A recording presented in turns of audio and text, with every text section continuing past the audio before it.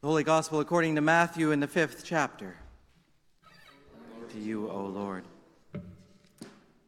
Jesus said to his disciples, "You have heard that it was said to those of ancient times, 'You shall not murder, and whoever murders shall be liable to judgment.' But I say to you that if you are angry with a brother or sister, you will be liable to judgment. And if you insult a brother or sister, you will be liable to the council. And if you say, 'You fool,' you will be liable to the hell of fire. So when you are offering your gift at the altar, if you remember that your brother or sister has something against you, leave your gift there before the altar and go first to be reconciled to your brother or sister, and then come and offer your gift. Come to terms quickly with your accuser while you're on the way to court with him, or your accuser may hand you over to the judge, and the judge to the guard, and you'll be thrown into prison. Truly, I tell you, you will never get out until you've paid the last penny. You have heard that it was said, 'You shall not commit adultery.' But I say to you that everyone who looks at a woman with lust has already committed adultery with her in his heart. If your right eye causes you to sin, tear it out and throw it away. It is better for you to lose one of your members than for your whole body to be thrown into hell. And if your right hand causes you to sin, cut it off and throw it away. It is better for you to lose one of your members than for your whole body to go into hell. It was also said, 'Whoever divorces his wife, let him give her a certificate of divorce.' But I say to you that anyone who divorces his wife, except on the ground of unchastity, causes her to commit adultery. And whoever marries a divorced woman commits adultery. Again, you have heard that it was said to those of ancient times, 'You shall not swear falsely, but carry out the vows you have made to the Lord.' But I say to you, do not swear at all, either by heaven, for it is the throne of God, or by earth, for it is his footstool, or by Jerusalem, for it is the city of the great King. And do not swear by your head, for you cannot make one hair white or black. Let your word be yes, yes, or no, no. Anything more than this comes from the evil one." The gospel of our Lord. Praise to you, O Christ. Please be seated. And let us pray.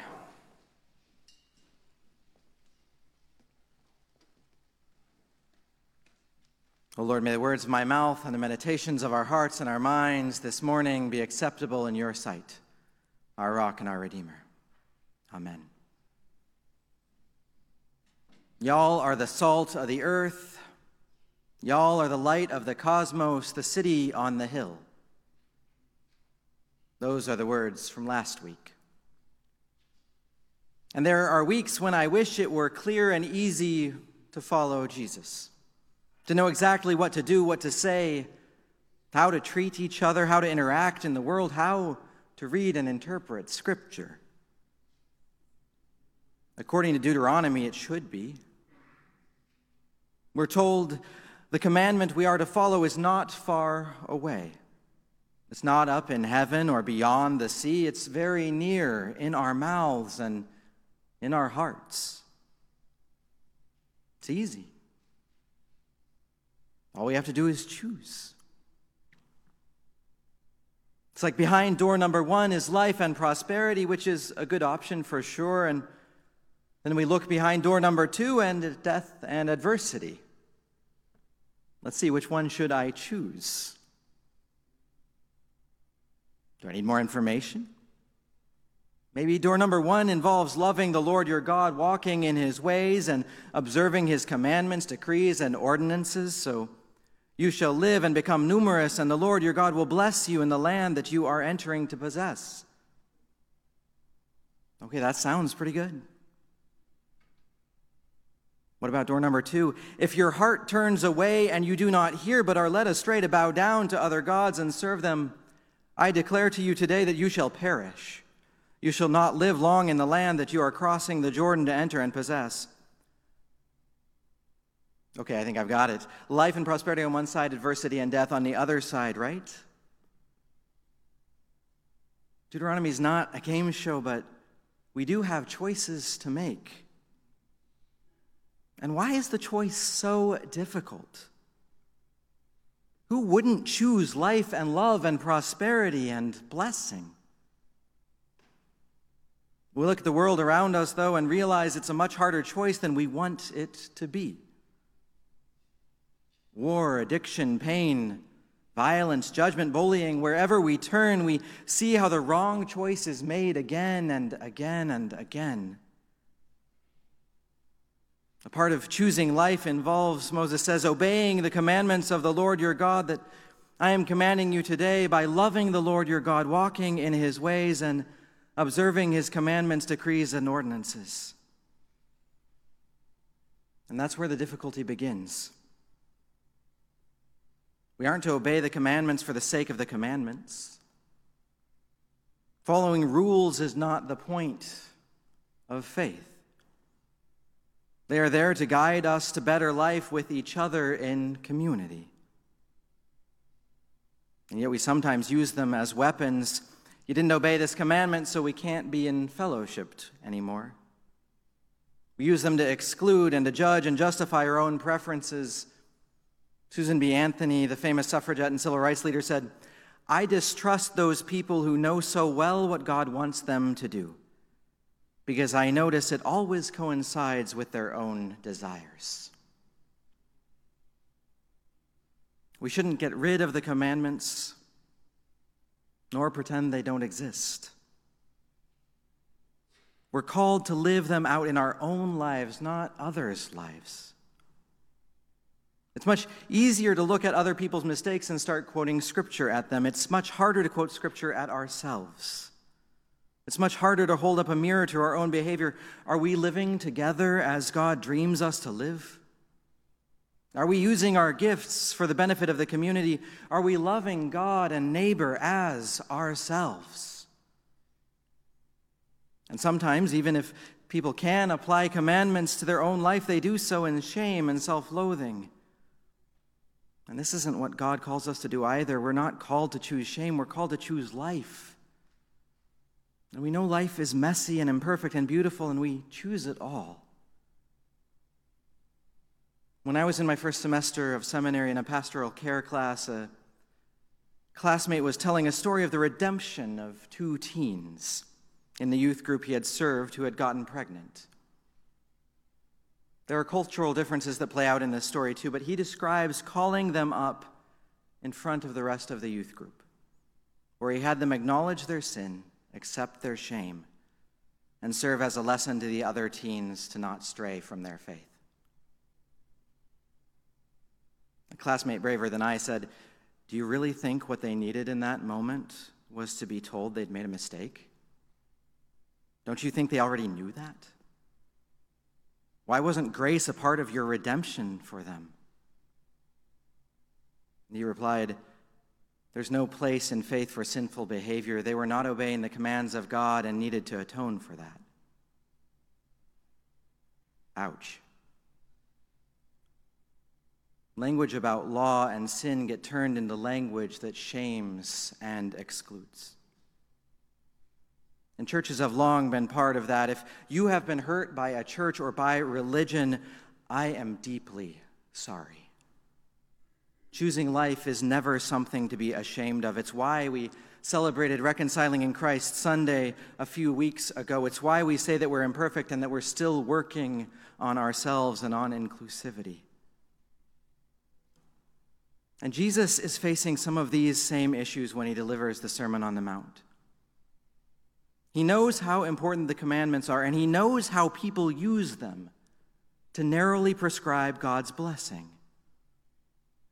And he says, "You've heard it said, but I say to you." You've heard it said, "Do not murder." The crowd relaxes. "Good point, Jesus. We agree murder is bad. We'd never do that. Those horrible sinners who murder should rot in a hell of fire.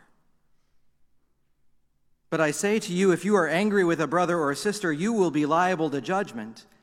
And if you insult a brother or a sister, you will be liable to the council. And if you say, 'You fool,' you will be liable to the hell of fire." Wait, what? Really? I thought this was a command about not murdering people. And then Jesus goes on to talk about how we need to seek reconciliation with our brothers and our sisters. The command not to murder is expanded to help us choose life by calling us to live together daily in harmony with forgiveness and reconciliation, to treat each other with respect And that means not speaking hateful words. And Jesus does a similar thing with speaking about adultery, divorce, and swearing falsely. And it's interesting that Jesus doesn't erase the original commandments, he expands them. He reminds us that choosing life is not just in the big decisions, it's in the little ones, in every single decision we make. Adultery? Still not the way to choose life, but neither is lust or pornography. You really want to honor your spouse so you can choose life together? Then be careful how you interact with other people and make sure it doesn't compromise your relationship with your beloved. And then there's divorce. There are many modern dilemmas Jesus never addresses. He doesn't say anything about driving slowly in the fast lane on the highway, about being a jerk online, or about homosexuality, or about abortion. But we do have this section about divorce. And divorce has touched all of our lives, whether you've been divorced or not. You've seen the pain, you know the difficulties, you know it isn't ideal, even if you also know of the redemption that is possible after divorce. And one of the problems for us is that while we use the word divorce, it's hard to make a direct comparison. In general, men in biblical times could divorce their wives at any time. Yes, there were disincentives for it because her dowry would have been returned to her family, but if a wife burned your oatmeal in the morning, looked at you sideways, forgot to pick up the dry cleaning, you could divorce her. If women committed adultery, divorce really wasn't the solution. That would have been death by stoning. Deuteronomy 24 says, "Suppose a man enters into marriage with a woman, but she does not please him because he finds something objectionable about her. And so he writes her a certificate of divorce, puts it in her hand, and sends her out of his house. She then leaves his house and goes off to become another man's wife. And then suppose the second man dislikes her, writes her a bill of divorce, puts it in her hand, and sends her out of his house. Or the second man who married her dies. Her first husband who sent her away is not permitted to take her again to be his wife after she's been defiled, for that would be abhorrent to the Lord, and you shall not bring guilt on the land that the Lord your God is giving you as a possession." I don't know about you, but I'm grateful Jesus spoke against this kind of divorce, where women had the same amount of determination in their future as did cattle or used cars. I'm grateful that he broadened the law. And everything that I know about Jesus makes me believe that anything he preached was offered to help us live life in grace and in peace. That it was meant for our well-being, for choosing life. Would monogamous lives of fidelity help with that? Well, in most cases, in a perfect world, yes. But does that mean there's no room for us when it doesn't work? Certainly not. There's grace. Salt and light may be abstract, but the decision between death and life, it seems so simple.